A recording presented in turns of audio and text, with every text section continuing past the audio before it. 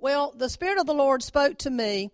I was here a couple of weeks ago when the girl that plays the music, I think she does the praise and worship down in Alana, when she was here, the Spirit of the Lord came upon me in a word of prophecy that I didn't feel led that I could do at the time. I think I could have, but I didn't.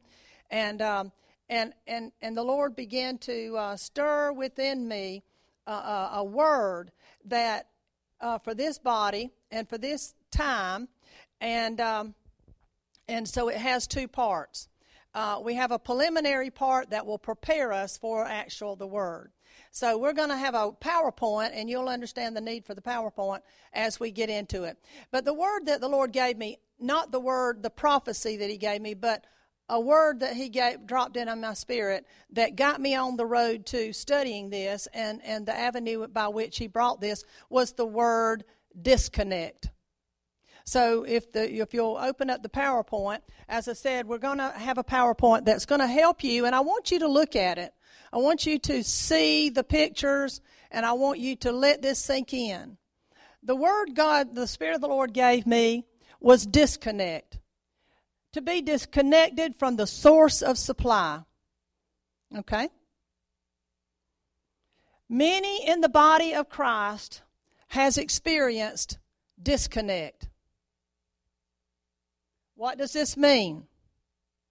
Look at the little picture, see the little connection there, and see the disconnect. All right, go ahead. Webster's dictionary described disconnect. I went to the dictionary to find out what does that mean. Sometimes we think we know what things mean, and we find out maybe we don't. Maybe there's far more to that word than meets the eye. And these are symptoms, and maybe you might recognize some symptoms of a disconnect. Disconnect means to detach, become detached or withdrawn. This can result in, now Webster didn't say all of this. This is the Spirit of the Lord speaking to me. The Webster said to detach or become detached or withdrawn. This can result in loss of relationships, loss of friendships, loss of family members, loss of just having a life, loss of joy. We just begin to get detached from what's going on around us. We're not really involved anymore with what's going on in our friends' lives. We're not involved in what's going on with our family. We just begin to withdraw ourselves and lose interest in what's going on around us. We lose our joy. We lose our interest. We become detached.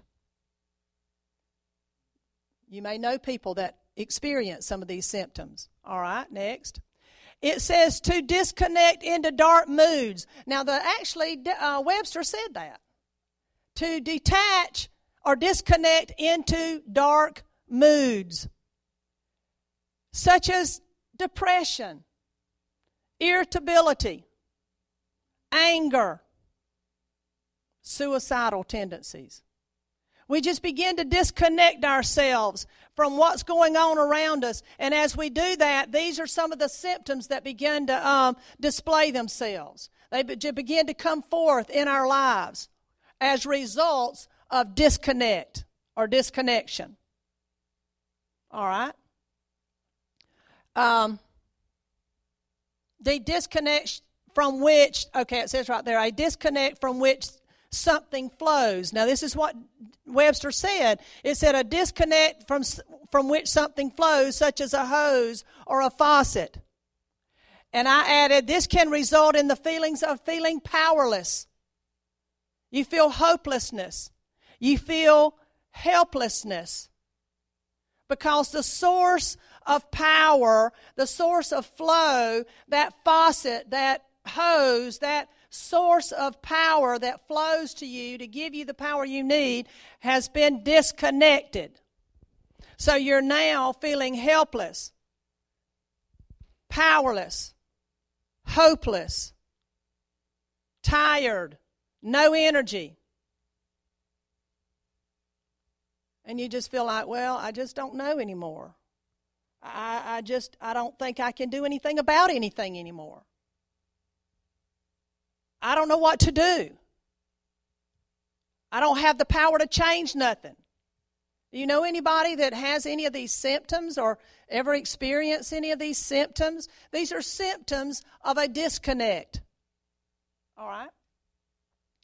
A disconnect from the source, or from the power supply. Disconnect from the source of power, and that's what Webster said.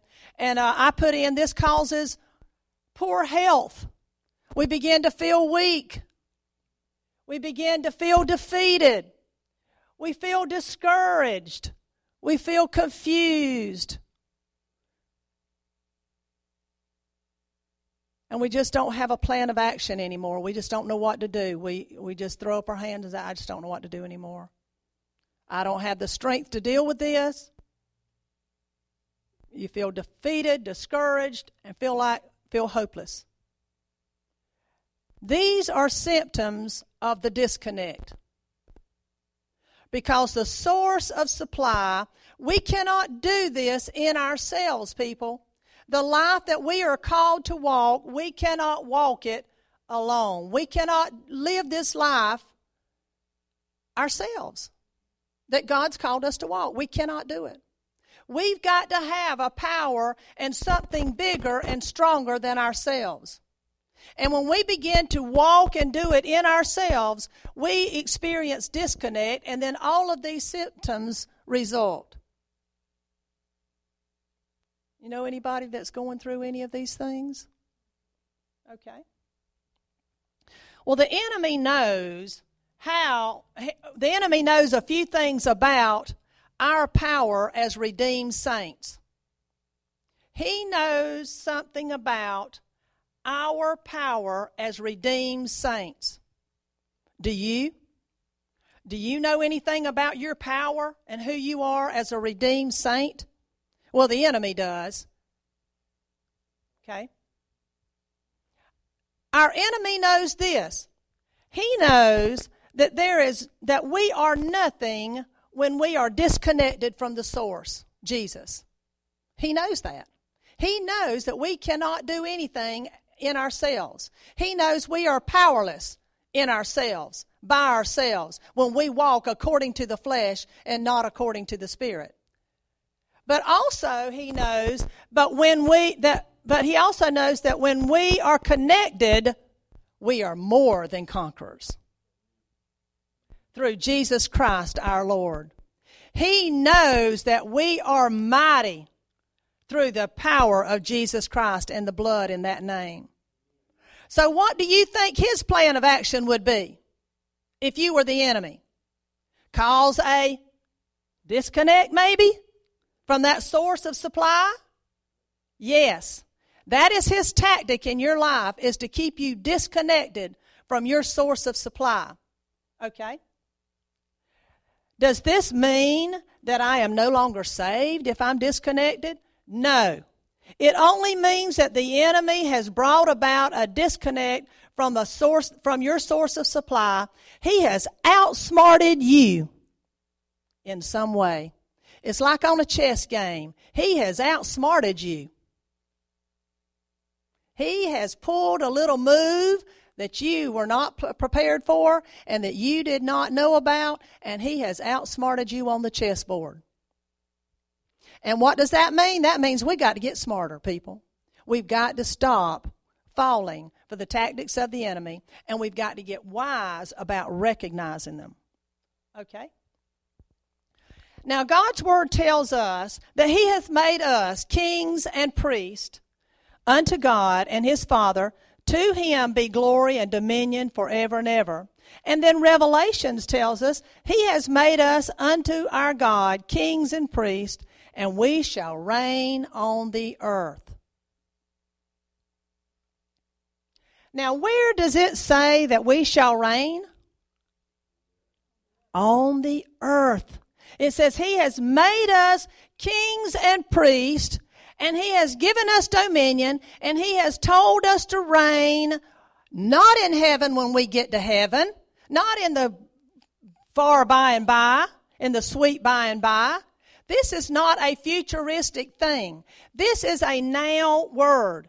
He is saying he has called us to be kings and priests and to have dominion and to rule on the earth. On the earth. That's where we are now. Not when we get to heaven. Okay? What does it mean to reign? What does it mean when he says that we are to rule and reign? Well, reign, listen to this. It is to have dominion, sway, or influence as one resembling a monarch. We are to have influence. We're to have sway, which is power. We're to have sway and power and dominion and influence, just like one resembling a monarch. Resembling a monarch. All right, let's go to the next one. So in Genesis, the word tells us, Genesis 1:27. Now listen to this. So God created man in his own image. In the image of God created he him. Male and female created he them. So what image what do we look like? Somehow we look like God. He said he created male and female, man and woman. He created us to look just like him. Colossians 3:10 says, and have put on the new man, which is renewed in knowledge. Means that we put on the new man. It means our mind's been renewed. We now have the mind of Christ after the image of him that created him. So we've put on the new man. We put on the mind of Christ after the image. We already have the image of him that created him, of God. So we look just like him. So let's go to the next one. He made in his image, let's see, we are made in his image, and we have been given dominion. Now think about this and look at the little picture. And God said, let us make man in our image, after our likeness, and let them, man and woman, let them have dominion. So God is standing there and he says, let's create man in our image to look just like us, and let us give them dominion to rule and to reign, just as if they are a monarch like me or us, talking about the Father, Son, and the Holy Spirit. And he is using the sword, and he is endowing that power upon us. And then here we are, and we're walking upon the earth, and he said that we are to rule and reign here on the earth as one resembling a monarch with power and sway and dominion and ability. Isn't that what the word's saying? Are you seeing this? Are you getting a picture of who God says that you are?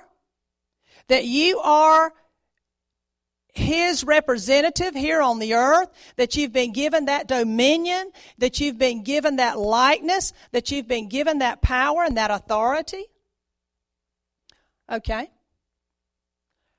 So, let's see, I don't even know what that says. It says, for us to, what?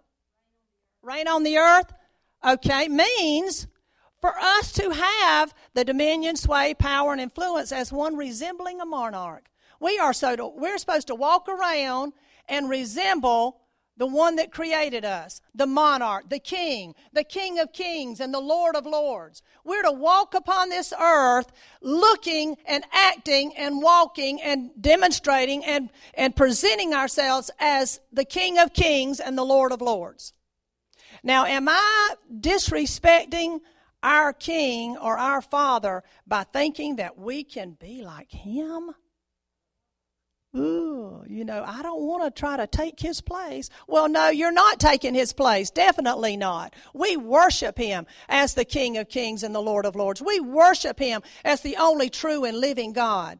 But he has given us an authority. He has given us a power. He has given us a commission that we are to fulfill here on the earth. And how are we ever going to do that if we are disconnected from that understanding?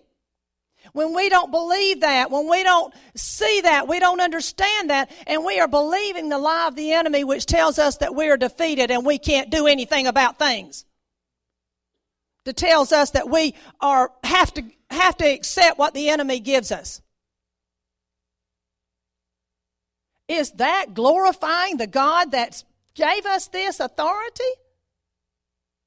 I don't think so. I think that he is very disappointed when he looks upon the earth and he sees a defeated church, when he sees a defeated people, when he said, I have given you all power, all authority. Now walk in it. Okay, I think that ends that part. I don't know. We'll see. Yeah. Okay. So that part was the groundwork for the message that I believe that the Lord would have us to listen to today and to look at. We are in a place in time where God is ready to move and to demonstrate himself upon the earth. He's ready to show people of this world who he is. He is not happy with the defeated status that we've been representing to the world. And he is looking now for those who are going to get a hold of the truth of his word and is going to walk in a power and an authority that the world has not seen. And it is going to depend on what you select to believe and where you're going to stand in your faith level.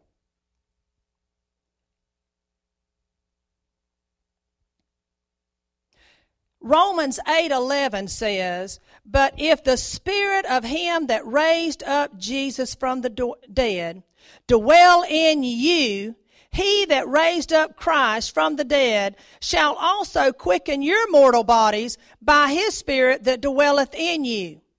So it's talking about here that very same Holy Spirit that was in Jesus Christ and caused his body to come up out of the grave on the third day, that very same spirit is in you. That means that spirit, if it could raise Christ from the dead, don't you think it could do some other great things? Amen, yes. It says that very same spirit is in you. Why are we not seeing people walk in the same kind of authority and the same kind of spirit that Jesus walked in? Jesus himself said, greater things shall you do than I've done. And he raised Lazarus from the dead after he had been in the grave tomb 3 days or so. How many days? 4 days. His body had already begun to decay and stink. And he was able to say, Lazarus, come forth. And that body got up. Life came back into the body. It got up and it walked out of the tomb.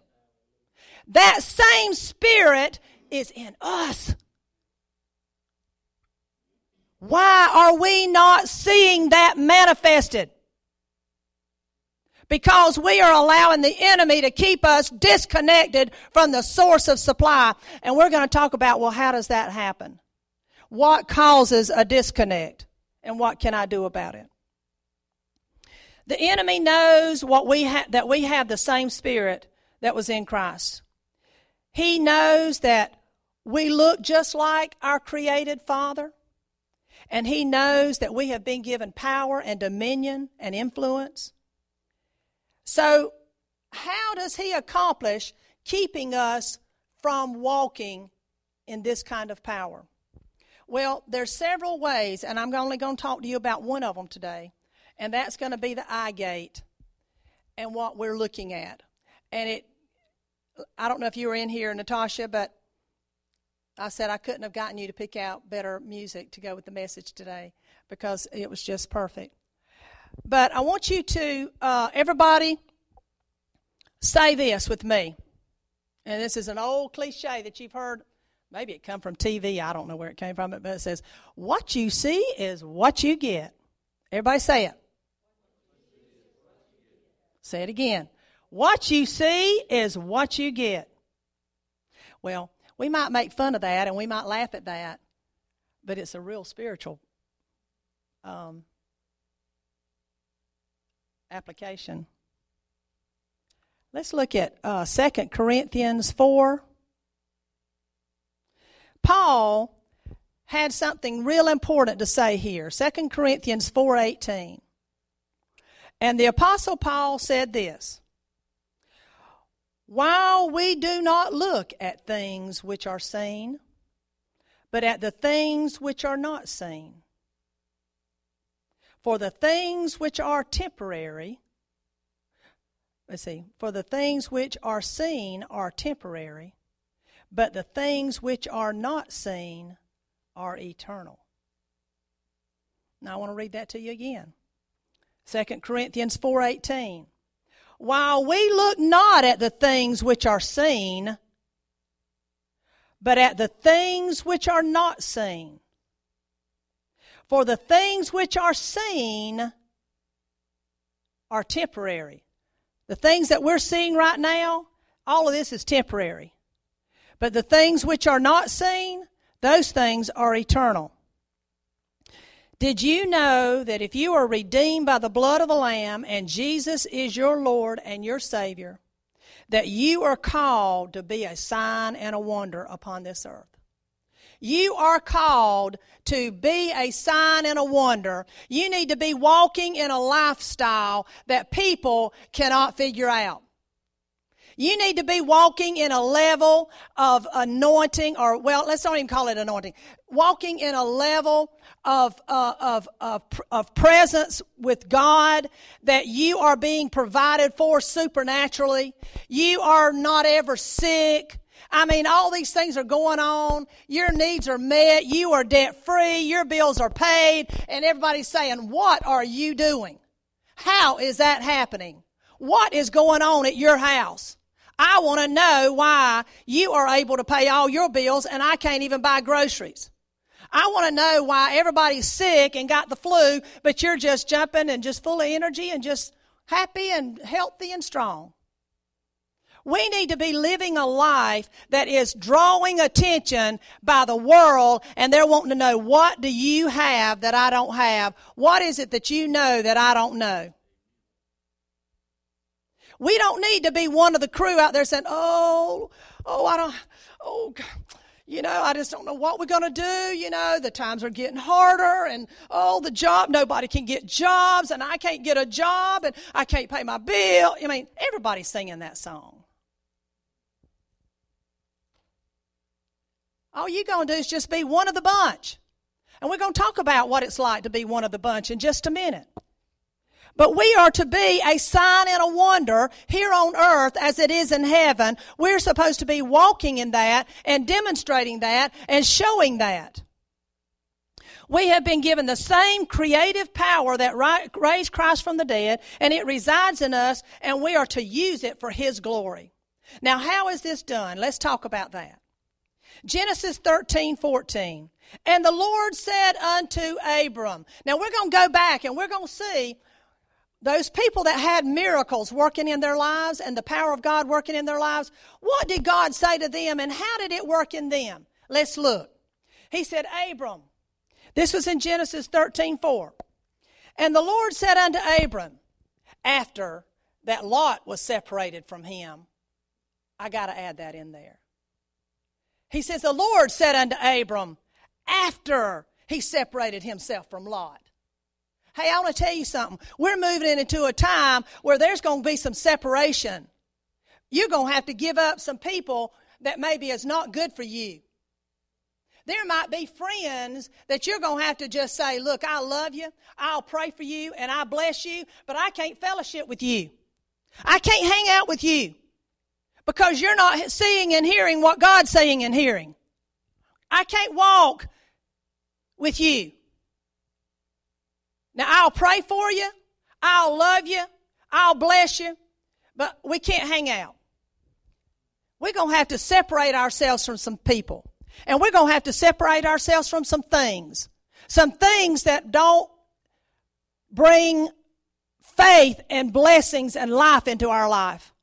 Things that are dragging us down, things that are tearing us down, things that are destroying us. We're going to have to say, no more. I don't care how much I enjoy playing cards with the boys on Thursday night. I can't go there no more. When I go there, I leave there full of spirits and devils and all kinds of stuff, and it takes me 2 weeks to get over it. You're going to have to give it up. Just say, hey, y'all, I love you, but I just can't come no more. I got something else going on that night. I don't care what you say. Just come up with some kind of plan to stop it because it's causing a disconnect. It is disconnecting you from the flow of the Spirit and a flow of what God's saying. And people, now is the time for us to make sure we're in the flow. We don't want to be not in the flow, and we'll get to that in a minute. But the Spirit of the Lord said, after that Lot was separated from Abram, after he didn't speak to Abraham about this until after he separated himself from his brother Lot. But after he did, he said, lift up thine eyes.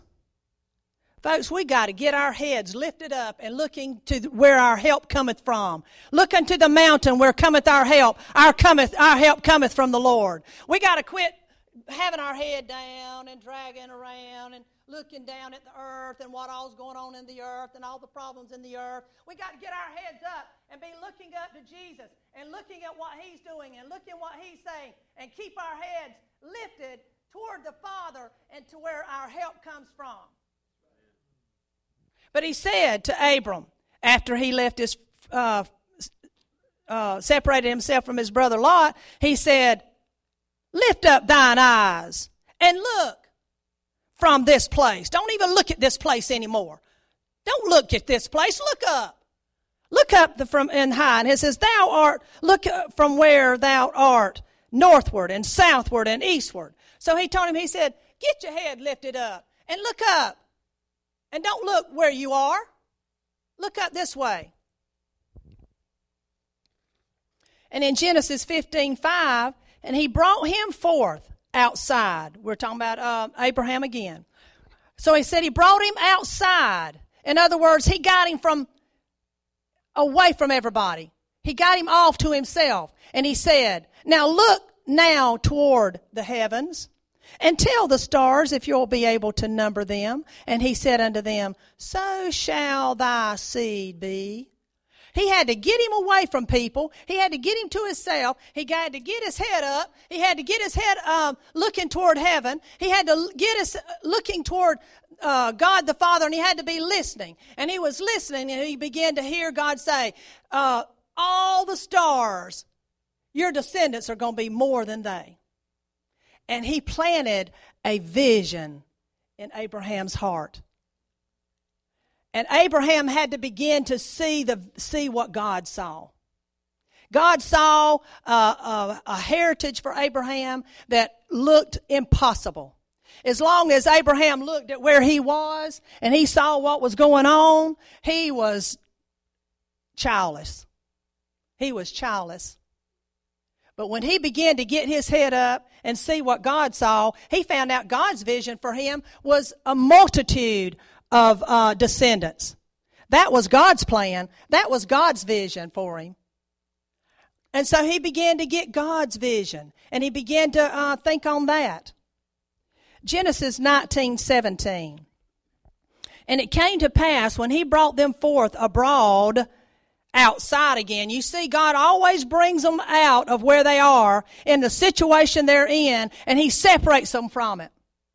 He says, when he brought him forth and brought him from abroad, that he said, escape for thy life. Now this is when the story of Sodom and Gomorrah. This is when judgment is about to fall on Sodom and Gomorrah, and he's talking to Lot, because remember, Abraham has stood in the gap, and he has argued for his brother's life. He's saying, please save them. Please save my brother Lot. Please, if you will just save them. So God hears his prayer, and he saves Lot and his family. So this is what he's saying to Lot. Now, finally, God comes to Lot, and he's telling him some information. He says, and it came to pass, when they had brought them forth abroad outside, he said, escape for thy life. Look not behind thee. Folks, I want to tell you something. We have got to get out of the past. We cannot continue to look back at the past. The past is over. It is dead. It is gone. He says, do not look back. Do not look behind thee, neither stay thou in all the plain. Not to stop, to keep going. Escape to the mountain. Now, folks, I want to tell you something. And this is everything spiritually is a little abstract, so I want you to stay with me for just a minute. But what God is showing me in this scripture is that if we do not get out of our past, if we don't stop looking back at the past, if we don't leave the past behind and forget it, and get our heads and our faces looking forward, looking toward heaven, looking at what Jesus is seeing, judgment is coming. Judgment is coming on all the stuff that has been going on. And if you are in this past, if your heart is in the past and you're seeing the past and you're living in the past will have to be judged. And if that's where you are, guess what? Judgment will come on it. He is going to judge everything that's back there that was in the life of sin, the life of the flesh. You have got to leave it alone. Don't even look at it. Don't even dwell on it. Keep your head up. Keep your eyes toward heaven. Keep your eyes on Jesus. Get his vision. Let him show you what he's saying and doing and moving forward this way. Everything back that way, judgment is coming. And that is the story, and that is the connection, the analogy that God was trying to give us here when the wife turned and she looked back. I never liked that. I always said, but Lord, I probably would have done that. Oh, why'd you do that? I don't like the fact that you did that. And I really did. I grieved over the fact that the woman looked back and she turned to salt. But the Spirit of the Lord has given me the revelation on this. He showed me that when she turned and she looked back, judgment was back there, and she was a part of that.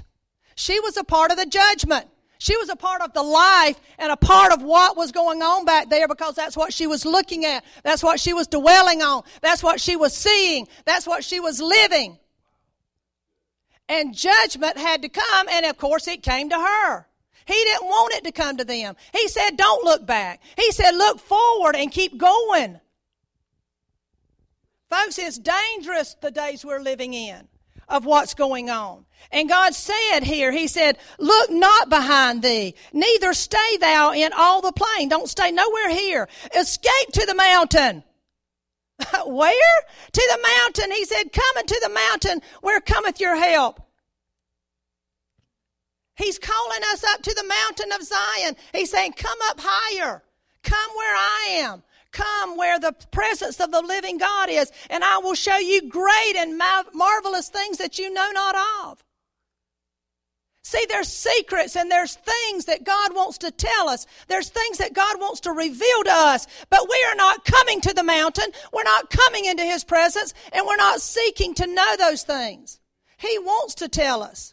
But no, we want to stay in the past. We want to look back and say, oh, I was so hurt back there. Oh, it was terrible. And we want to live back there. Why? I don't know. I don't know why we want to stay back there, because it's not pleasant anyway. But people tend to do it. But he's saying you got to leave it. You got to leave it. In Numbers 21:8, and the Lord said unto Moses, take thee a fiery serpent, and set it upon a pole, and it shall come to pass that every one that is bitten, when he looketh upon it. Now this is when the children of Israel were in the desert, and they began to be bitten by all the snakes, and they were dying. And Moses began to cry out to the Lord, what are we to do? What are we to do? He said, you take a serpent, you put it up on the pole, and you hold up the pole, and everybody that looks up to it will be healed.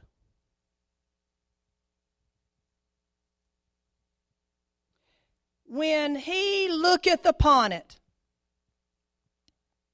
Now here we find Abraham. He's told, look now toward heaven. We find out that Lot was told, look not behind, look. And we're told here that now look upon the pole. We find here that the judgment of sin was on the cross of Jesus, was on the cross. When Jesus hung upon that cross, sin was there. Sin hung on that cross. And it was defeated and it was destroyed. So as those people there in the desert looked up and saw the sin, which they may not have understood it, but they were looking at the future provision that would come through Jesus Christ. That Jesus would be upon a pole and he would be up on a tree. It says, cursed is every man that hangs upon a tree. And Jesus hung upon a tree, and that curse came upon him. And so when the people looked at that, they got a little freebie from Jesus for healing for them then. That hadn't even happened yet, but was coming in the future. God gave them a glimpse of how sin would be defeated, and they would get to enjoy healing for their body. And so as they looked upon it, as they held up their heads and they looked up at the pole, they didn't look down at the snake on the ground. They looked up and they saw it lifted up and saw that sin on the cross, and it was defeated. It was dead. The serpent had been killed. The enemy is defeated. And they saw the defeat of the enemy. Healing came on their bodies. And so God is saying that here, when he looketh upon it, he will be healed. Now, Isaiah so kindly says something to us. And I'm going to read it just the way Isaiah says it. And Isaiah says it in 42:18. Hear ye deaf, and look ye blind, that you may see. Hear ye deaf, and look ye blind, that you may see. He's saying to the people, come on, hear, come on, see what God sees. Isaiah said in 45:22, look unto me, and be ye saved, all the ends of the earth, for I am God, there is none else. This is Isaiah prophesying as God speaking. And God is speaking. And he says, look unto me. Where are your eyes looking? What are you focusing on? Look unto me, and be ye saved, all the ends of the earth, for I am God. There is none else. Folks, we got to figure out, where are we looking? Many times we're looking at stuff and we don't even realize we're looking at stuff, and it is the painting of the enemy. We have here prophetic art. What goes on, this is what I believe goes on, and it's supposed to go on, is people, by the Spirit of God, are painting pictures according to what the Spirit of the Lord is showing them. They are seeing a picture in their spirit, and they are then painting it where we can see it. Well, the devil's doing that every day. He's busy doing that every day. He's painting pictures every day. And we just got to decide we're not going to look at them. I'm not going to listen to you. Now, I had this to really happen to me, really and truly, probably I don't think I've had it going on. I don't think I've had it happen in the last 5 or 10 years. But prior to that, there for a period of time, I could be riding down the highway driving, and all of a sudden I would see a picture in my spirit of a car coming over from the other lane and hitting me head on. And I knew I didn't want that to happen, and I knew it was from the enemy. And I would say, no, in Jesus' name. You're a liar. No, that will not happen to me in Jesus' name. But that would happen fairly often. I'd just be driving down the road, just not thinking of anything important, and all of a sudden it's just a little vision, a little glimpse of that car coming over and hitting me head on. Because that was the vision that the enemy wanted me to receive. He wanted me to accept that. He wanted me to fear that. He wanted me to dwell on that. He wanted me to think about that. He wanted me to, get to the point where I was scared to drive. I don't know what all it could have done to me. And so that he could actually really let that happen. But I had enough spiritual knowledge at the time, I cast it down, because the Word of God tells us casting down imaginations and everything that exalts itself above the Word of God. Anything that says something that's the Word of God don't agree with, we're to cast it down. When he says that you're not going to make it, no, in Jesus' name. I don't accept that in Jesus' name. Says you don't have what you need? No, in Jesus' name. I do have what I need. We've got to learn to be quick when the enemy paints us a picture of any kind of anything that's not according to the promises of God, to cast it down, to deal with it instantly. A lot of times we entertain it, and we don't even know that we're babysitting the enemy's picture. We're nursing it and saying, and we're just taking it around with us, and we're just nursing it and babying it, and then eventually he wants us to do that because he knows that the power of God is in us to create it and to make it happen. Habakkuk says in 2:2, the Lord answered me and said, write the vision and make it plain upon the tables, that ye may run that readeth. Why would we need to write anything down if we're not going to look at it? The reason we write the vision down is so we can look at it, and we can read it, and we can ponder it, and we can dwell on it, and we can think about it, and we can dream about it, and we can talk about it, and we can, this is how faith comes, and this is how things are created. The world was created because it was first in the mind of God, and he said, let it be. That creative power is in us. And God is about to use some people mightily that's going to tap into this and realize how to use it for his glory, and rather from the enemy. Habakkuk 2:3 says, for the vision is yet for an appointed time, but at the end it shall speak and not lie. Though it tarry, wait for it, because it shall surely come. It will not tarry. Now there's one more example I want to give you, but before I do, I want you to realize something. Your internal reality, whatever is in you, whatever is the way you see yourself, your family, your life, your internal reality creates your external reality. And your internal reality will always be your external reality. Your external reality is never going to change until the internal reality changes first. And I don't mean to be mean about this. I'm just going to be honest. If you see yourself fat, and you see yourself as a fat person, and you will never be anything but a fat person, you are going to remain a fat person, because that's the way you see it. That's the way you believe it. And the Bible tells us if you can see it, you can have it. Can you see yourself skinny? Can you see yourself slim? If I were you, I'd get a picture when I was 16, if I had to do it, and when you were slim and trim, and I'd put it up, I'd blow it up, and I'd make a big one on the wall, and I'd look at it every day. Every day. I'm slim and trim. I'm so slim and trim. I'm not fat. And you look at that until that becomes your internal reality. And when that internal reality gets as real as your external reality is now, guess what? It'll line up. This is a powerful thing, church. And I'm telling you, we are experiencing disconnect. We are disconnected to the source of power. We're not getting the vision of God. We're not seeing things the way God's seeing them. And we are being limited by what we're seeing here on this earth. And the enemy loves to paint us a terrible picture. And we're looking at that all the time, and we're believing every word of it.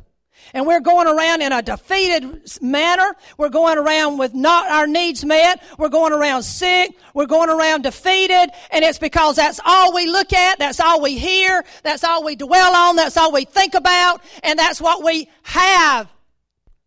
Because as a man thinketh in his heart, so is he. The Word of God tells us.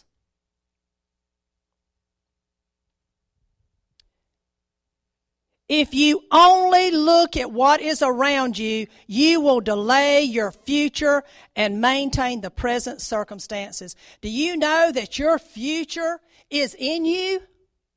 Did you know that your destiny dwells in you?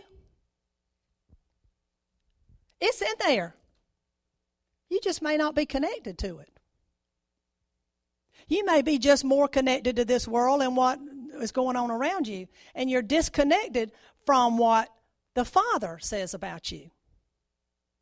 Wouldn't it be nice to find out what He says and what He sees in you? And a lot of times we get words of prophecy. You know, prophecies come forth and said, oh, you're going to be, a mighty man of God, and you're going to go to the nations. And we think, yeah. And we don't see it. But prophecy is nothing but God giving you just a little glimpse of what He's got in mind for you. And that's God giving you His permission.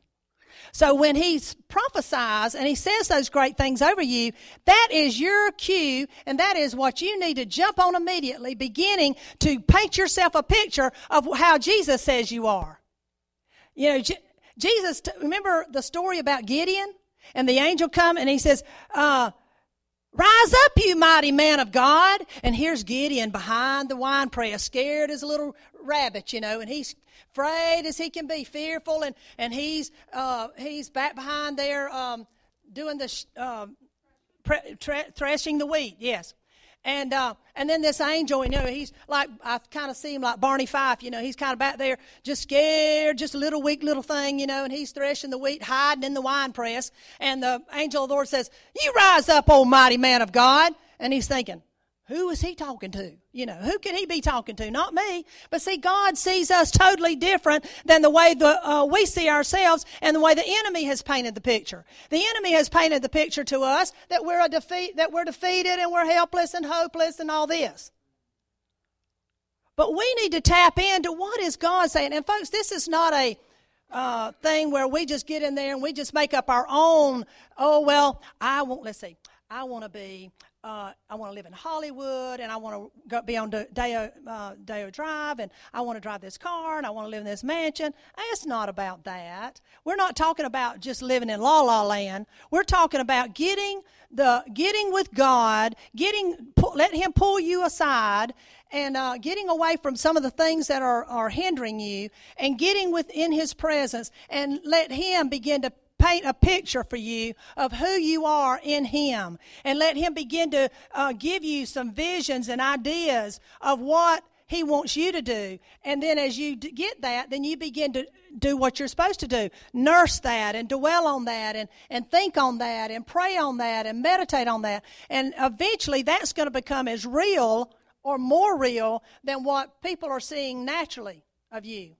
And then your body and your circumstances are going to begin to line up with what God, because that same creative power that dwelled in Christ Jesus and raised Him from the dead dwells in us. So your future exists right now inside of you, but it's just sitting there dormant. Now, let me give you my one last example that I want to share, and it's in it's in Genesis 30 through 36. And this is the story of Jacob. And remember, Jacob was the one that first of all, he was the one that his twin brother, or his brother Esau, he stole his birthright. And then he had to run off and leave home because he had deceived his dad, and his name means deceiver. But he went to his cousin or whatever, and he began to work for his cousin, and he wanted his daughter Rachel. He wanted to marry his daughter Rachel. And he deceived Jacob after he had worked for him for 7 years, he went into his wife that night, and his cousin or whatever the relationship was deceived him and gave him his oldest daughter Leah. So he was so disappointed because he had wanted Rachel. So he was married to Leah, and so then he had to work another 7 years for Rachel.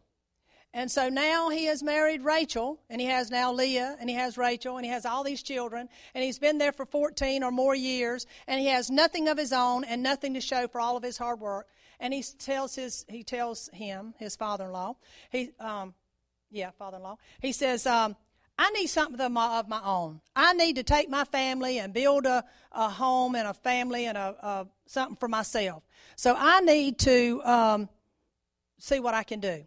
So it says in here, verse 30, it says, for it was little which thou had before I came. Well, this is Jacob talking to his father-in-law, and he says, it was very little that you had before I came, and it is now increased into a multitude, and the Lord hath blessed thee since my coming, and now when I shall provide for my own house, I shall provide for my own house also. So he's saying, you had nothing when I first came here, and now you are totally blessed because of me. And really that happened because of Jacob.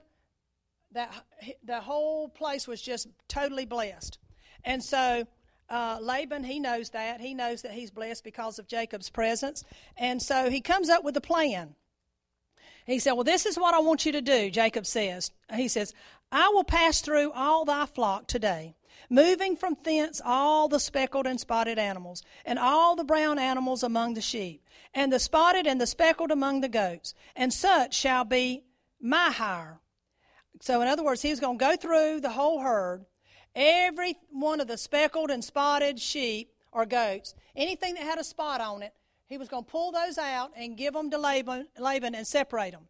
And then whatever was left, the solid ones, he was going to keep for his hire that he was going to work with. And he said, and so shall my righteousness answer for me in time to come, when it shall come from my hire before thy face, every one that is not speckled and spotted among the goats and brown among the sheep, that shall be counted stolen with me. In other words, all of those will go. And Laban said, behold, I would it might be according to thy word. Oops, let me find my next page. Well, I don't know what I did with the rest of it. All right, well, I'm just going to tell you what it says. But anyway, he said, so Laban loves the idea because he kind of thinks that maybe Jacob's not real smart. And he said, and he removed that day the he-goats that were ring-struck and streaked and spotted, and all the she-goats that were speckled and spotted, and every one that had some white in it, and all the brown ones among the sheep, and gave them into the hand of his sons. And he set 3 days' journey between them, himself and Jacob fed the rest of Laban's flocks. So what went on is they were separated, and all Jacob had were all the solid sheep and goats. He had nothing with any spots or speckles or dots or anything. They were all with his other his other sons, Laban's other sons. And so what Jacob did is Jacob went out and he built a wall of wood, and it tells a little bit of how it's done, but I'm just going to tell you my words because I didn't print that. But he causes the wall to be spotted and speckled on the wall. Like if, in other words, we would paint it and paint spots and speckles on it. And he placed that wall out in the place where the sheep and the goats came to feed and where they came to mate. Now, isn't that interesting that where the sheep came to feed and where they came to mate was where this vision, this particular wall was that's spotted and speckled? I believe that as we come into God's Word to feed, and as we come in to have intimate relationship with the Lord, and we're looking at what God's seeing, as we're there feeding from God's Word, and we're just looking at that spotted and speckled wall that God has painted right there in front of us, and we're feeding from His Word, and we're having intimate relationship with the Lord. We're just basking in His presence and just loving on Him and letting Him love on us. And we're looking at the vision that He has painted for us. Guess what happens? We begin to produce what we're seeing. We begin to produce the vision of God. We begin to produce what we're seeing. And the very same thing happened to those sheep and those goats. Did you know that solid brown sheep and solid black sheep and solid black goats and solid black sheep all began to produce speckled and spotted offspring, which is not normal? And so God shows us in this analogy that what we look at is what we're going to produce. What we truly believe, what we feed on, what we spend time nursing, what we spend time dwelling on in our inner man, it is going to come forth, people. It is going to produce after its own kind. It's going to produce what it is seeing and what it is doing. And so here is a very prime example of what we see having power over the external environment. What we are seeing and what we're dwelling on. It is a powerful thing. And we are about to see people get into the secret place of the Most High God and get the vision of God that He has for our day and time, for His plan for what the church is to be doing today, His plan for how we're to walk and what we're to do. And we're going to see these people walking in it. Help us, Lord. Please help us, Lord. And I want to just give you a word of encouragement before I close. The Lord reminded me of this today. He said, I want you to go to Jeremiah 17:7, and I want you to just remind them of this. He says, blessed is the man that trusteth in the Lord, and whose hope is in the Lord. For he shall be as a tree planted by the waters, that spreadeth out her roots by the river, and shall not see, and shall not see. You shall not see when the heat cometh, and when the leaf or when the drought comes, when the hard days come, when the bad days hit, when the heat and the drought hits, you're not even going to see it. Why? Because you're not looking at it. You don't have your head down there looking at the earth and looking at everything that's going on. You got your head up here and you are seeing what God sees, and you are seeing Goshen. You are seeing plenty. You are seeing more than enough. You are seeing all your needs met. You are seeing your healing. You are seeing health and happiness. We are moving into a time where you need to know what you're looking at. What are you seeing? What are you seeing? What are you allowing yourself to see? But it says, that spreadeth out her roots by the river, and shall not see when the heat cometh, but her leaf shall be green. That means you're going to just be constantly flourishing, flowing in health and happiness and prosperity, healthy and strong, happy and blessed. And you shall be, and shall not be careful in the year of drought. You won't even have to worry about the year of drought. Neither shall cease from yielding fruit. You will not cease from yielding fruit. You're not going to be stung by drought and problems and disease. It shall not come nigh thee. Folks, we have got a promise in God's Word. If you go up to verse 5, it says, Thus saith the Lord, Cursed be the man that trusteth in man, and maketh flesh his arm, and whose heart departeth from the Lord. For he shall be like a shrub. He shall be like a shrub in the desert, and he shall not see when good cometh, but shall inhabit the parched places in the desert, in the wilderness, and in a salt land not inhabited. So he shows us the difference in who's looking at what. Cursed is the man that dependeth upon man and leans on the arm of the flesh and is looking at those kinds of things. He's going to be like a shrub in the desert. But it says, Blessed is the man that trusteth in the Lord, and whose hope is in the Lord.